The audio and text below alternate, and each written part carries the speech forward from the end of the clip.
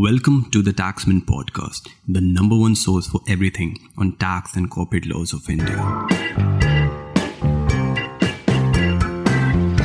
This week's podcast aims to summarize the top tax and corporate law stories from the 17th to the 22nd January 2022. We love to call them the Big Five. The biggest news of the week was that CBDT has issued clarifications on determining the exemption under Section 1010D in respect of ULIPs issued on or after 1st February 2021. Now, Section 1010D provides that an exemption for any sum received under the life insurance policy, including unit-linked life insurance policy. However, no exemption is allowed if the premium payable for any of the years during the policy term exceeds 10% of the actual capital sum assured. With effect from assessment year 2021 to 2022, a fourth provision has been inserted to Section 1010D.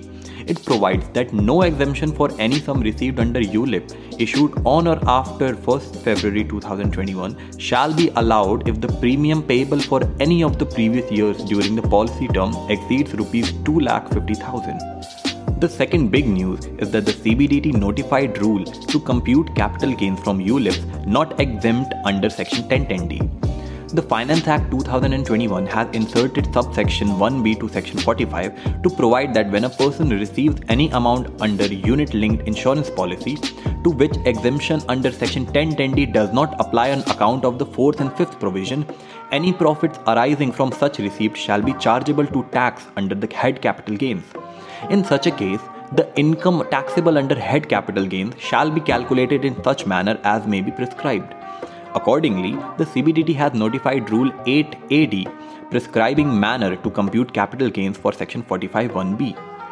The third big news is that in a landmark ruling, the Supreme Court held that if a female Hindu dies intestate without leaving any issue, then the property inherited by her from her father or mother would go to the heirs of her father, whereas the property inherited by her from her husband or father-in-law would go to the heirs of the husband. In another news, the Delhi High Court has held that the department can't sit over the refund for 3 years where the petitioner has provided all the details to the department to process the refund. The court directed the department to decide on the applications within 6 weeks. The Delhi High Court gave this ruling in the case of Medical Bureau versus Commissioner of Central Goods and Services Tax, Delhi North. The last news would be the statement of the obligation of the auditor while conducting an audit of loan given to the related party at a zero rate. Section 186 of the Companies Act states that a company cannot lend at a rate of interest lower than the prevailing yield of 1, 3, 5 or 10 years government security closest to the tenure of the loan unless it is provided to a company established within the object of provided infrastructural facilities. So that was all for this week's episode, and if you did like what we serve, follow our podcast on Buzzsprout, Spotify and a bunch of other platforms we will soon be available on. Follow us on Instagram, Twitter and LinkedIn for the fastest updates on tax and corporate laws. Everything you need is in the description. We post new episodes every Friday, so tune in next week for some more. Have a great weekend.